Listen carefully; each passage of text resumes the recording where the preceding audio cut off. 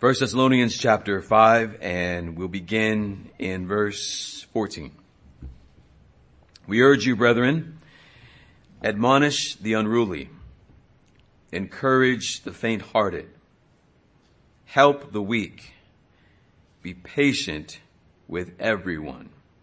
See that no one repays another with evil for evil, but always seek after that which is good for one another and for all people. This is God's word. Let's pray.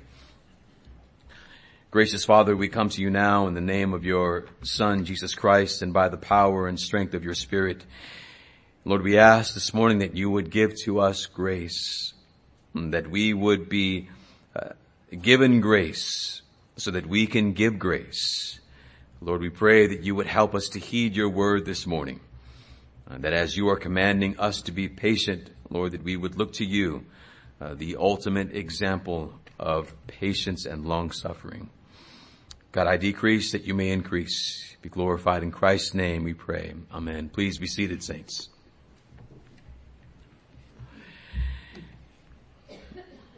We come again to the commands and encouragements for the people of God as we wait for the blessed return of our Lord and Savior, Jesus Christ. We have considered over the past 6 weeks a variety of commands from our bridegroom while we wait. And while we wait, we are encouraged to build one another up. We've been commanded to highly esteem those who have been given charge over us in the Lord. We have been commanded to live in peace with one another as we admonish the unruly, encourage the faint-hearted, and help the weak. We are commanded to maintain the peace that God has created among us as we admonish, encourage, and help the unruly, faint-hearted, and weak. As we mentioned last week, these two categories of people, the strong and the weak, they worship together here in the church. This morning, as we gather, there are those of you who are strong, and there are some of you who are weak. We worship together. Who would discipline the disciplined? Who would they admonish if there were no unruly ones? Who would the brave encourage if there were no faint-hearted ones? Who would the strong help if there were no weak ones? We are all given commands. The church is composed, not of sheep and goats. We are only composed of sheep. And among the sheep, there are strong sheep and there are weak sheep. But we are all sheep who are waiting for the blessed return of the Lord Jesus Christ. And while we are waiting together, sheep, we are commanded to support one another in the faith. At the end of this paragraph or portion of Paul's letter, he puts a bow, if you will, on the saint-to-saint commands with closing commands to the saints. And here they are. Be patient with everyone. Do not repay evil for evil. Seek what is good for everyone. Everyone. The command is extended to everyone, no matter if they be sheep or goat.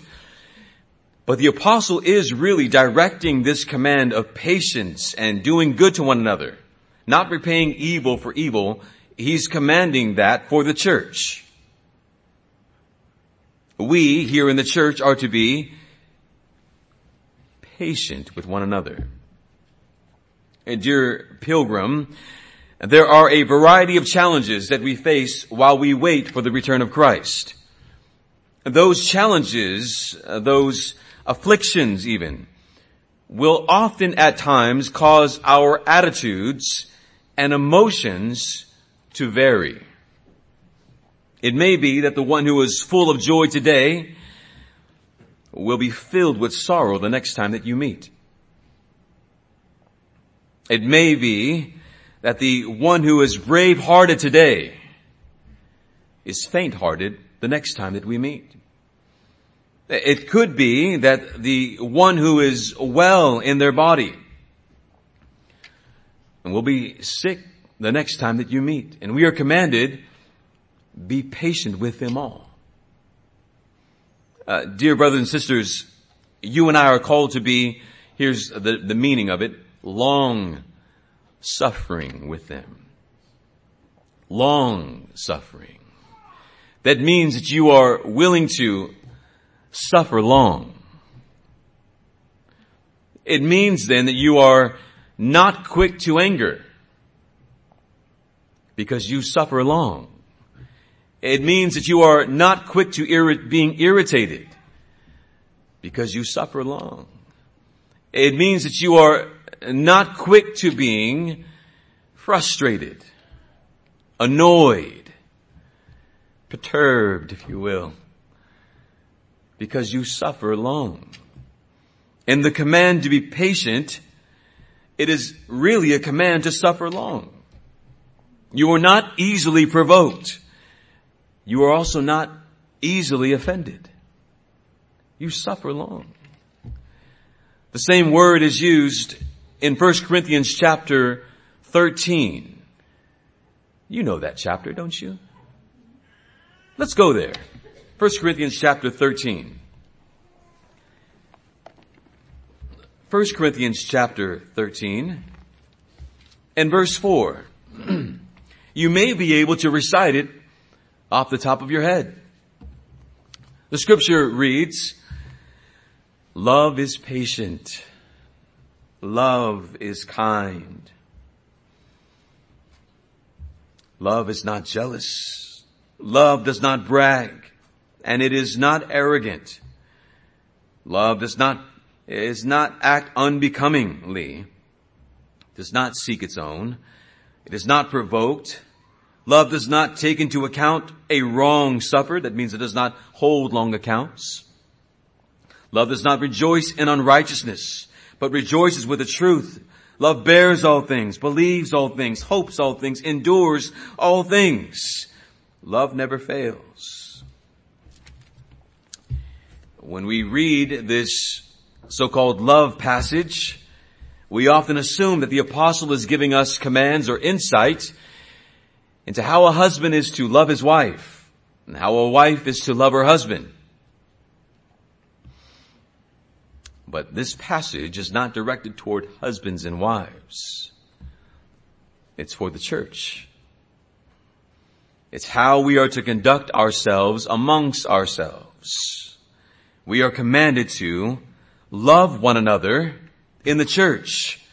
And one of the ways that we can show our genuine love for one another is when we are patient with one another. When we are long suffering with one another. There's a few passages other than what we're seeing here in 1 Thessalonians chapter 5 where the same word patience or long suffering is being used. You remember in Matthew chapter 18 and verse 26, there is the servant who owes a great debt. And he is crying out to his debtor, please be patient with me so that I can repay you this debt that I owe you. The collector has the right to be upset. But the one who is in debt, he begs for mercy. But here's what he begs for patience. Be patient with me. I will pay back all that I owe you. But be long suffering with me. I know that I owe you. I know that you have every right to be upset with me. But withhold your wrath, I pray. Withhold your anger, I beg you.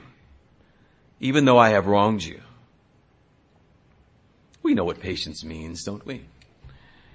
We know what patience means. It's one who's not rash. Again, one not quick to anger. And Paul calls the church to be patient with all, but especially with one another. In the context, we might apply this command to only the disorderly. Be patient only with the disorderly. Be patient only with the faint-hearted. Be patient only with the weak. Dear pilgrims, as we journey onward toward the celestial city, we will find it challenging, won't we? To be long-suffering with fellow pilgrims who from time to time are disorderly and who need to be admonished from time to time. Think about just a trip that you may take with your family. While you love them, while you would probably be with no one else, you would probably not want to be with anybody else in the car. And there are times when even you and I are sometimes impatient with the ones that we love most. Well, the same will be true with us together as we are traveling together toward the city of God. There will be times when we will have to admonish unruly ones as we together are going toward our blessed Savior. We may be tempted at times to want to cut them off. Get out of the car. But we must not. From time to time, it will be a challenge to be long-suffering with the faint-hearted, with those who are on the verge of giving up, with those who say, I just want to go back home. With those who say, I'm just tired. We may want to say, well then let me turn back around and I'll take you home and you won't come back with me again. But we must not. We must be patient with them. From time to time, it will be tempting to want to leave the weak behind. I can't carry you. It seems like I'm always carrying you. It seems like I'm always encouraging you. Though we may feel, though they are a nuisance to us, though we may feel as though I know that you have just enough strength to get one foot in front of the next, we may be tempted to want to leave them behind, but we must not. We must be patient with them all. We must be patient, long-suffering. Notice that the apostle says, just in case we are tempted to isolate patience to just these three cases, he says, be patient with all. Not just the unruly, not just the faint-hearted, and not just the weak, but be patient with them all. Who are we, brothers and sisters? We are an assembly brought together from different parts of this country. We have different backgrounds. We have different cultures. We have varying senses of humor. We have varying interests, varying tastes. And yet, we have been united in Christ. We have been brought together by a common faith in the one Lord, Jesus Christ. We have been commanded not to allow these varying differences to define us, but rather we are defined and united by our common faith in Christ. We're not united, and we've been saying this. I've been saying this, haven't I? It almost seems redundant, repetitive. I'll let you in on a little secret. It's intentionally repetitive. Because we intentionally, we often need to be reminded of this fact. It is because we are living in a world, we are living in a country especially, that is constantly trying to highlight our differences as being the reason why we cannot sit down together in unity, as the reasons why we should not be here together. And they're right. The world is right. If you're part of that world, then those differences and every reason why you are different should cause you to divide. They're right.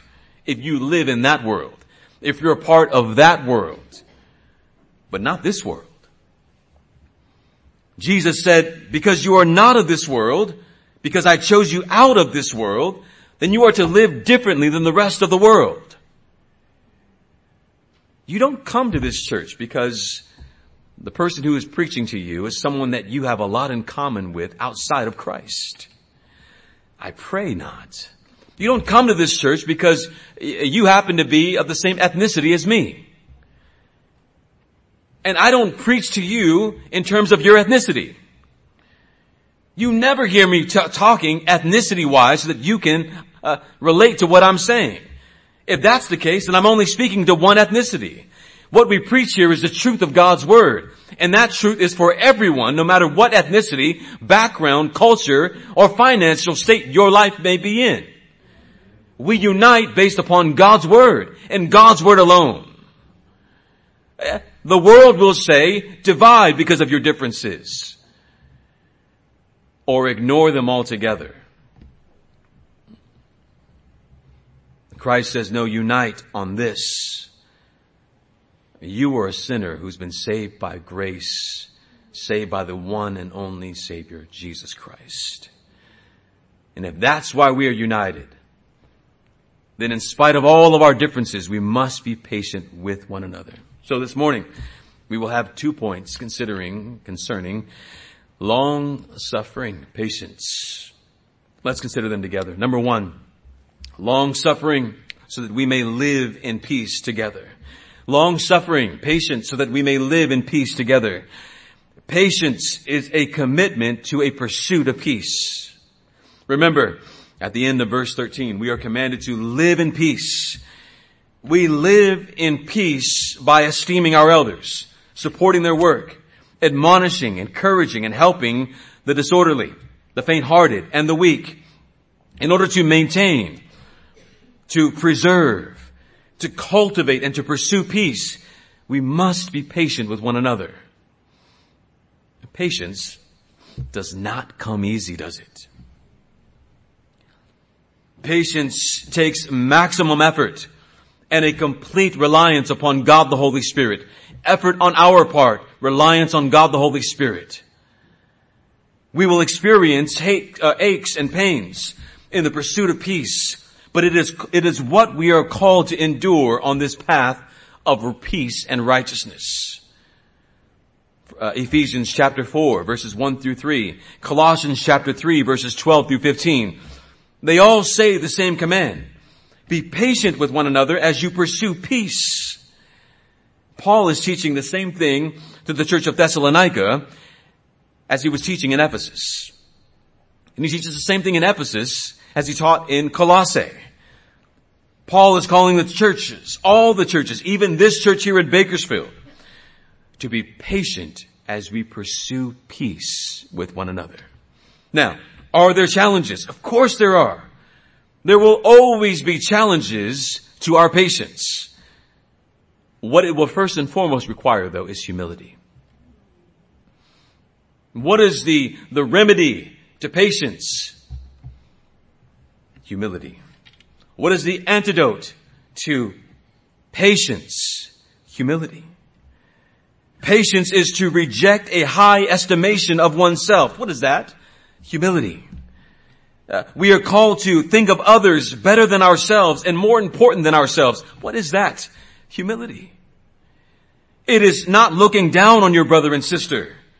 It is being difficult to offend. What is that? It's humility. That you consider yourself the least. That you are willing to be last and not first. You are willing to be unseen and unheard. What is that? It's humility. And why humility? Because the peace of the church, the unity of the church is more important than you. The Lord Jesus Christ is the quintessential example of humility. Christ did not come to be served, but to serve, to give his life as a ransom for many. He shows us what we are to strive for in his church. Not our church, his church. We are a part of his church. Dear pilgrim, do you want to promote peace? Then be humble. Be humble. That means that you and I, as 1 Corinthians chapter 13 says, we must believe the best about our brothers and sisters. Believe the best about them. Love believes all things. It believes the best. Believe the best about those who are traveling with you. That their intentions for you are good and not for harm.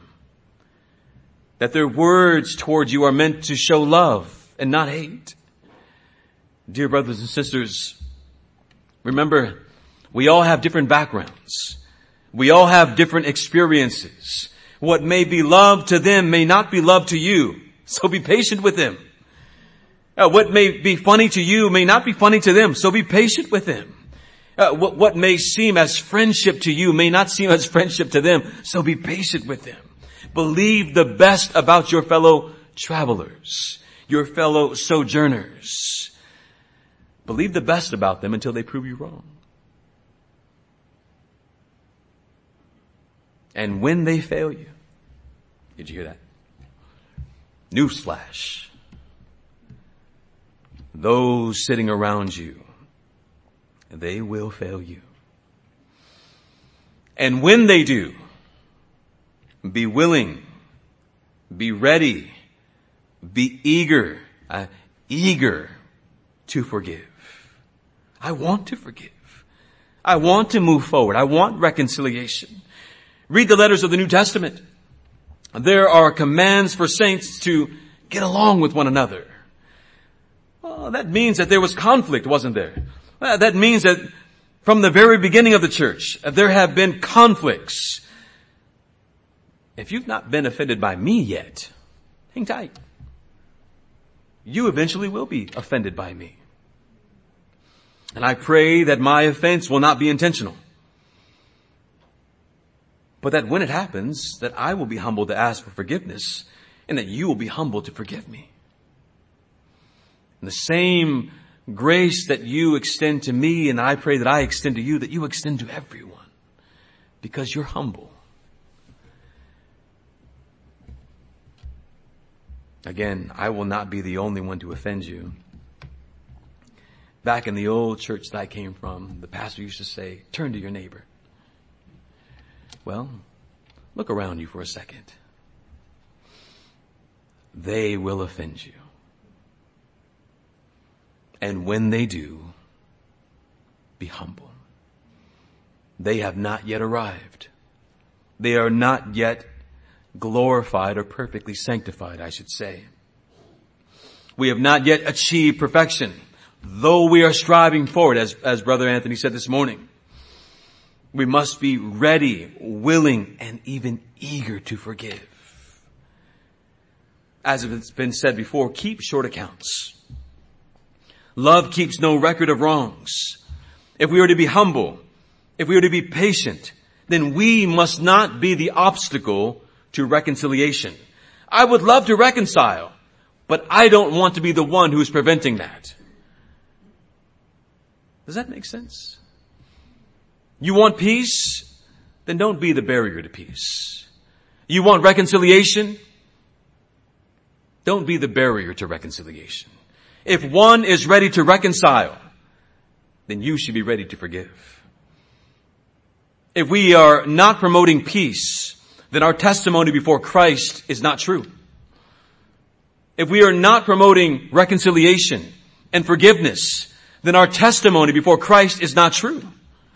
If saints would be humble, and I'll say this without any kind of hesitation or shame, it amazes me how many so-called saints are okay with leaving a church without reconciliation, without there being peace. If there is no desire for peace and reconciliation, how can you truly call yourself one who has received peace and reconciliation? We are ministers of reconciliation. How then can we not promote and desire peace? Talk to one another if there's conflict. Work it out. They are your brother. That is your sister. You owe to them because you've received forgiveness. You owe to them your forgiveness. Work it out.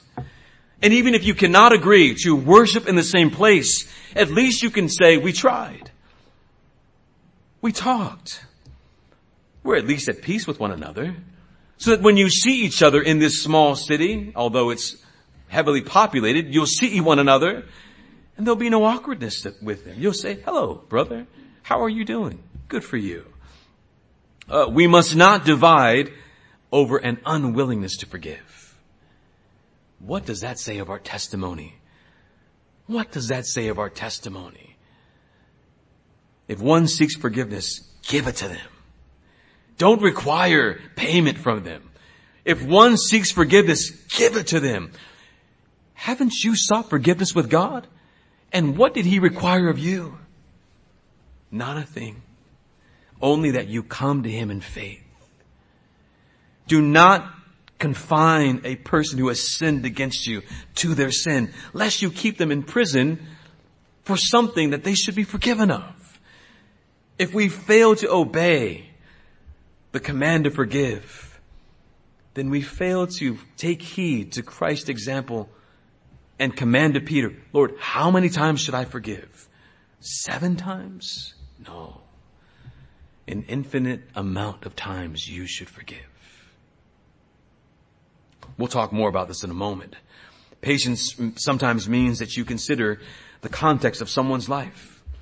Maybe you've been offended from time to time. Haven't you been sometimes offended and you thought, where did that come from? And then you come to find out that there was something going on in that person's life. And you just happened to be the person that they ran into when it all exploded. You just happened to be the person that they ran into when it all came to a head. Take into consideration, maybe there's something going on in their life. Here's a few things to consider. Maybe they're immature in faith or in age. Be patient with them. It could be, especially here in the church, it's the first time they've ever experienced church. Be patient with them. It could be that they do not have knowledge of Scripture that you have. So be patient with them. It could be that they are physically sick, maybe tired, maybe overworked, and their harshness is not towards you, it's just life. And you happen to be the person they ran into when they broke. Be patient with them. Could be that they had no idea that they offended you. Be patient with them. This is the way that I normally am. I'm sorry. Be patient with them. This requires not just humility, but communication. You gotta talk. And some of us have grown up in homes where we don't talk. We just kind of get past it and it builds up and we keep it inside and we're angry and we're mad and we're frustrated because we were never taught that it's okay to talk. Talk to your brother and sister. Is everything okay? Did I offend you? Did I maybe cross the line here? And if maybe they don't come to you, then maybe you should go to them. Brother, I just want to give you, sister, I just want to give you just a heads up. This was a little offensive. I would just encourage you to be careful because I forgive you, but someone else might not. Be patient. And remember this, patience is not easily offended. It's long suffering. Give the person the benefit of the doubt. Remember, not everyone thinks like you. Not everyone agrees with you on everything. I know you're right all the time. But not everyone agrees with you all the time. Consider this. Not everyone agrees with your and my politics. Not everyone agrees with your and my views on education. Not everyone agrees with your and my views on parenting, on recreation, and on a host of other things, even though the Bible should be where we learn and where we grow and where we get our understanding. Some people are not just there yet. So be patient with those who may be still growing in their understanding. Be patient. Which requires you and I to be humble. One of the ways that you can do this is by being aware of your own growth. Being aware of your own holiness or lack thereof. Being aware of your own maturity or immaturity. Take, for example, maybe someone is not a Calvinist. Well, how long did it take for you to become a Calvinist? How many things did you fight through and wrestle through before you finally came to the doctrines of grace? Well, be patient with those who are, for goodness sakes, working through it. be gracious with those who are working through the doctrines of grace. It amazes me how graceless some people are when explaining the doctrines of grace. I can't believe you don't get this. How do you not see this? Slow down. It took me 1 year of studying on my own before I brought it to my wife, and I was the most graceless person you could have ever known. She taught me, by God using her, to be more gracious, especially when explaining the doctrines of grace. Maybe someone is not convinced that the Lord's Day is the Christian Sabbath until Christ returns. Well, remember how off-putting even the word Sabbath was for you when you initially were introduced to this doctrine. I don't even like saying the word Sabbath. It's hard to even get it out of my mouth. Well, maybe they're not aware of the gift that the Lord's Day is. That it's not a burden, but that it is a gift. Be patient. Here's what you do. You plant. God is the one who waters, and God is the one who makes the increase. God does that. You be faithful in being faithful to the truth. God will do the rest. Be patient. Remember how God has been patient with you. Remember how God has been patient with you. The Lord says in 2 Peter 3:9, the Lord does not delay his promise as some regard delay, but he is patient with you. God is patient with you and I, not wishing that any should perish, but that all should come to repentance. If God has been patient with us, who are we to be impatient with others? Every time that you, dear short-fused one, are tempted to be impatient with your brother or sister, remember that God has been patient with you. The Lord, in his grace and his mercy, did not condemn you and I the very moment that we rebelled against him, but God has been long-suffering with us, so we must be long-suffering with others. God has delayed his justice so that you and I would come to repentance. So be slow to anger. Be slow to wrath with those who are not as advanced in holiness and knowledge as you. I don't think that I would be faithful if I did not conclude this first point with some cautions in regard to patience, though, as well. Meaning this, patience is not a license to sin. Patience is not a license to sin. Paul calls us to be patient in pursuits of peace. But we are not to see those who are sinning and say, just be patient with them. Just be patient with them.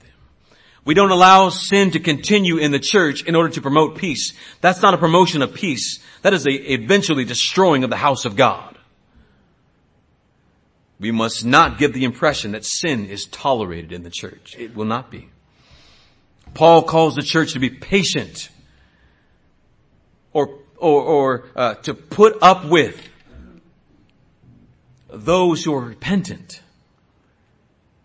but not be patient with, not put up with those who are contentious and divisive.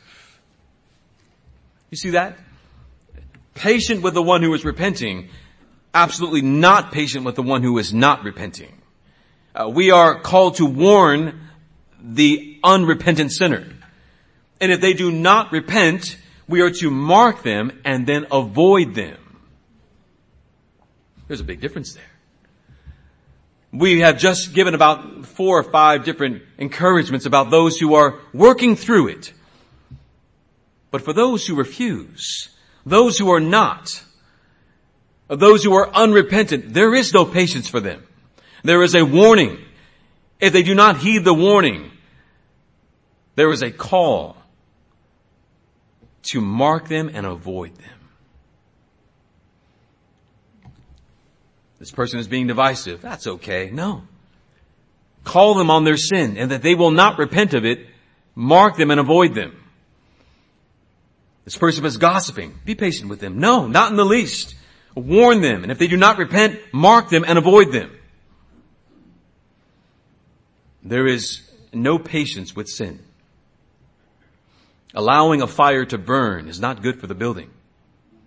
It must be put out. Now, if they're heeding the warning, and then we forgive them. But if they are not, then they must not be tolerated. Matthew 18 and Matthew 16, but specifically Matthew 18, tells us that there is an end to patience in the church. There's an end point to patience in the church. They are to be confronted. Take 2 or more with you. Take it to the elders. Take it to the church. And excommunicate. And these are all steps of calling to repentance. And if they will not do this every single time, mark them and avoid them. Sin is not tolerated in the church. There is an end to patience. Church discipline is ready and willing to be patient with those who are repentant. It's ready and willing to be patient with those who are repentant, but it is intentionally not patient with those who are not repentant. And for those who abuse the patience of the church to continue in sin, they are only storing up more judgment for themselves. Another caution in closing. Patience does not mean that you should not confront sin. If you see someone who is sinning, it is your responsibility to confront them. Now, confront often gives this idea of, us walking up to someone with our chest out and saying, "Hey, you." That's not really the idea that's supposed to be communicated.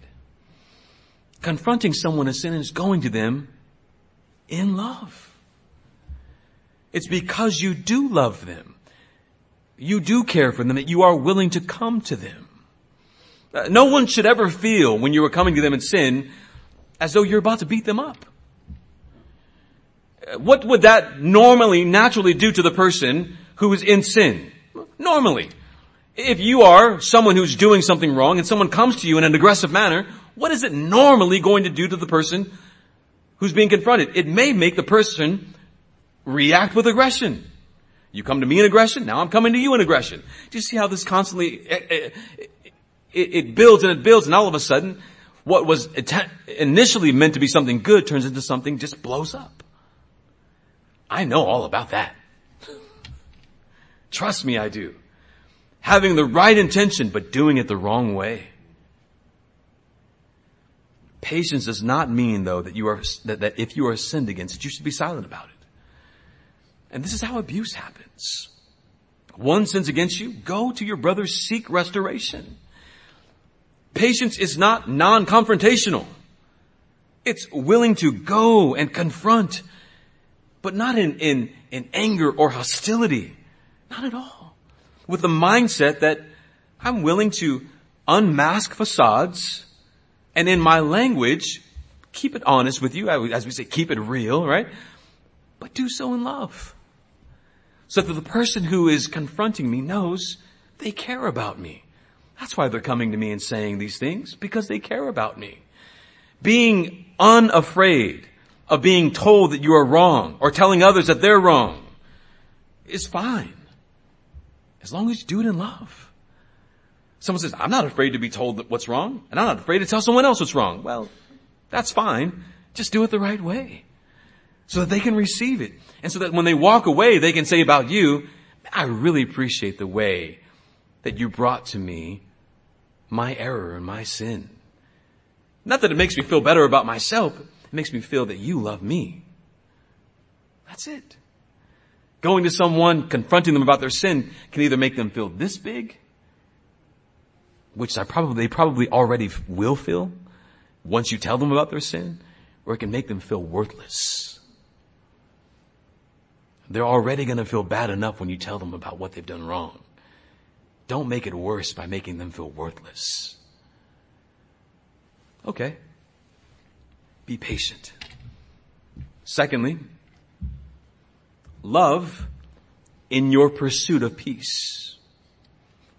Now, again, these are all things that we must do while we wait for the blessed return of Christ. Love in your pursuit of peace. We are commanded 3 times in the New Testament. Love in the pursuit of peace. Love in the pursuit of peace. Why? Here's what we're commanded to do. Let me actually read it because this is the command. Verse 16. Here it is. Verse 15, sorry. See that no one repays evil for evil, but always seek after that which is good for one another and for all people. That command. That command is 3 times in the New Testament. Do not repay evil for evil.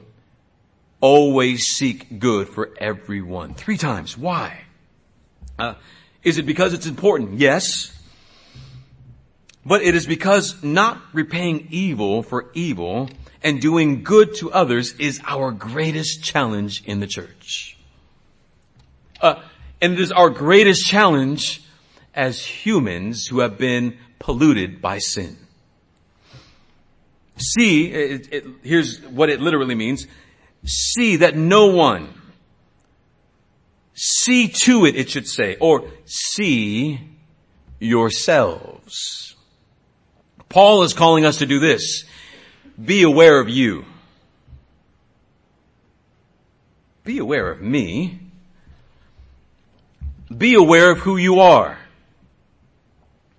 Don't repay evil for evil. Do good for everyone. See the phrasing of that? Know yourself. Don't repay evil for evil. Know yourself.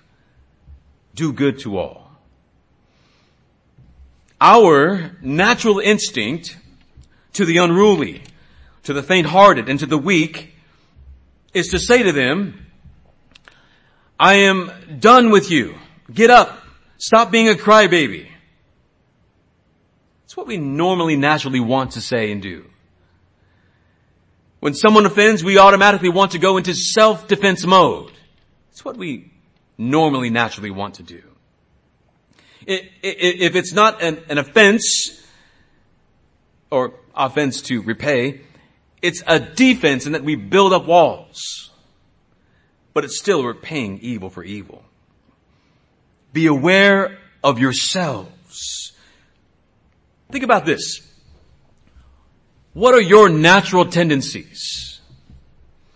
Are you a person who naturally likes to respond negatively when you have been told something negative? Are you a person who holds grudges? Naturally. Are you a person who, when you hear gossip, enjoy it and want to pass it on? Are you a person who naturally is negative? Do you take negative spins on everything? Do you repay evil for evil? Are you a person who revenges yourself? Someone may say, that's avenge. No, it's actually revenge. The English has gotten it wrong. Are you a person who revenges yourself?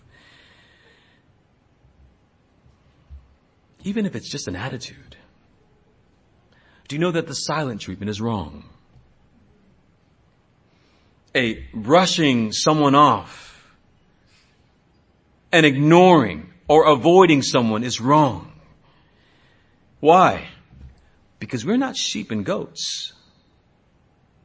We're all sheep. Some are strong and some are weak. But you can't avoid the sheep because you would be treating them like a goat. You would be in sin.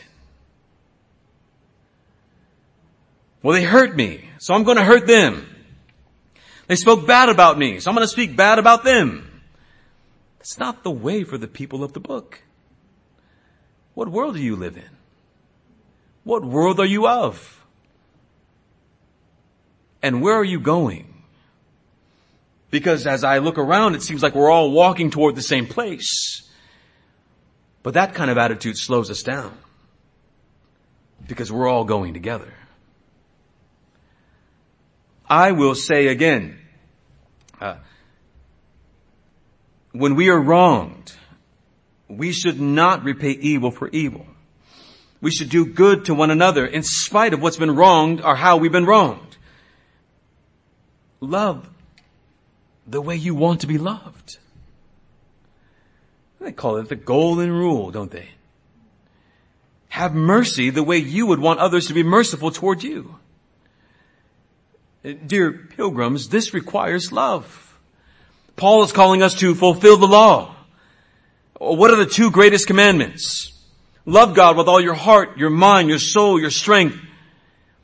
And the second is like it. Love your neighbor as yourself. What does it mean to love our neighbor? And Paul tells us, seek to do good to one another and to everyone. That's the definition of love. To do good to one another. As we wait for the return of Christ, love each other. The world is hard enough as it is. Traveling down this road toward the celestial city is hard enough as it is. Don't make it more difficult for the saints. Love each other. Do good to one another. Again, when we consider 1 Corinthians chapter 13, verses 4 through 8, we are striving for that kind of love.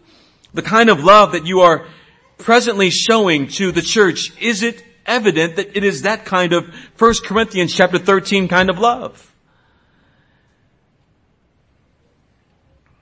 Or could you do better? Some of us may have said in our own hearts, gosh, I got to travel all the way to, where does Dustin and Dinah live? Terabella? Where in the boondocks is that? You're right, it is in the boondocks. But do you know that they have shown love for Christ and His church by making that trip sometimes twice in one day? What kind of love would we show to them by going just once? I said, I'm not coming in the summertime. It's hot out here. It's loving people the way you would want to be loved. And we are called to do the opposite of what's natural to you. Maybe we took an evaluation. What's natural for me? Do the opposite. Okay, I just looked at Scott. Sorry. There's an episode of Seinfeld. George, who you guys all probably know, was a loser. And George had been doing the same thing all of his life until Jerry one day says, maybe do the opposite. He does the opposite of everything that he ever done. He ends up being an executive for the New York Yankees. Well, what have you been doing thus far? If it's good and it's biblical, then keep doing it. But if it's the opposite of what Christ has commanded, then do the opposite of what's natural to you. Do what's new to your new nature. What's true to your new nature in Christ. And first and foremost, that is love. See what you naturally want to do and do what God would have you do instead. Why? Because you're not your own.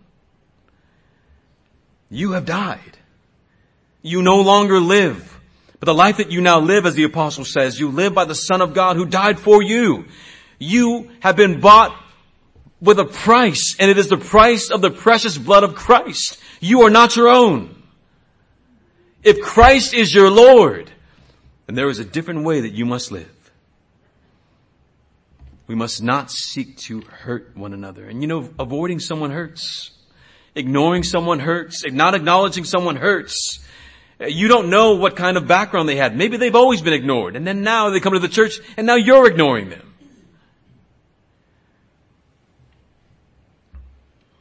That's I'm only thinking of me attitude, not thinking of them attitude. And there is no place for that for the people of God.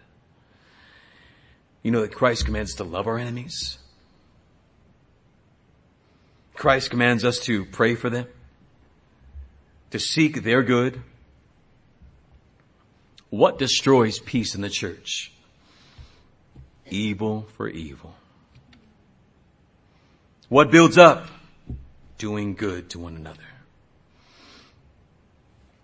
No one's saying it's easy. No one's saying it's easy. It's difficult. What in life is really easy, though? Think about that. Think about your day. It's not easy for you to get up to go to work in the morning, but you do it. It's not easy for you to, let me take it a different route. It's not easy for you to bear with those who you work with, but you do it. It's not easy for some of us to drive the way we drive. Some of us, hopefully we would repent of it. Some of us have certain rages that we have when we drive. Nothing is easy. Going home and cooking is not easy. You wish someone would do it for you. Nothing that is worth something is easy. It's always going to be effort. And the only way that it can be accomplished is not by your strength, but by you and I relying upon the strength of God. How are you able to come this morning? God gave you the strength. How are you able to love your neighbor in this church? God will give you the strength. How are you able to do good to one another? God will give you the strength. And if you're lacking, pray to God, because He will answer these kinds of prayers. He may not answer your prayer for $1 million, but He will answer your prayer to help me love my brother and sister more in the church. Those are prayers that God will answer. They're according to His will. If He commands it, He'll answer it when you pray for it. We have not because we ask not. Pray, God, help me to love him better, her better, them better. You know who they are. And maybe they're not in this church. Maybe they're somewhere else. Help me to love them better. The ultimate expression of this is Christ. God's love in Christ is what brings us peace. God has been long suffering with us and has shown us love by sending His Son so that we might have peace with Him. And in having peace with Him, that we could have peace with one another. Think of the parable of the Good Samaritan. It's the ultimate example of doing good to our neighbor. Who's the Good Samaritan? Christ is the Good Samaritan. Christ is the Good Samaritan. Christ helps the helpless. Christ does good to those who can do no good to Him in return. Christ does good to us in our helpless, dead state. Christ is the perfect neighbor. And we are to follow His example. In Christ, we see God's love that brings us peace. God did good to us. He procured our good. He sought our good. He poured that goodness on us in Christ. God takes our burdens, and takes them upon Himself. In Christ, God does not demand instant payment for us, but cancels our debts in Christ. In Christ, we see God not revenging Himself against our rebellion, but making peace with us through the blood of Christ. God could have condemned us, but instead He covenanted with us in Christ and promised that He would forgive our sins if we repent and turn to Him alone. He says that He would remember our sins no more. God is the perfect example of 1 Corinthians chapter 13. And we are to strive for that kind of love. In God's love, He has given us Christ. And we see the origin and the model of our patience, our striving for humility, our love, our peace. It's all modeled for us in Christ. That love should fill our hearts, and that love then should spill over into our neighbors. We obey this command to be patient because we have peace with God in Christ. So the question is, do you have peace with God? Because if you have peace with God, then it shall spill over to peace with your neighbor. Do you know that He's been patient with you to repent? Then be patient with those who are around you, who may have wronged you in certain ways. Don't dismiss it, but be patient with them. If you have not had peace with God, then turn to Him. He is here offering to you peace, and He is inviting you to join us as we travel toward the holy city of God together. Be patient with one another, brothers and sisters. Let's pray.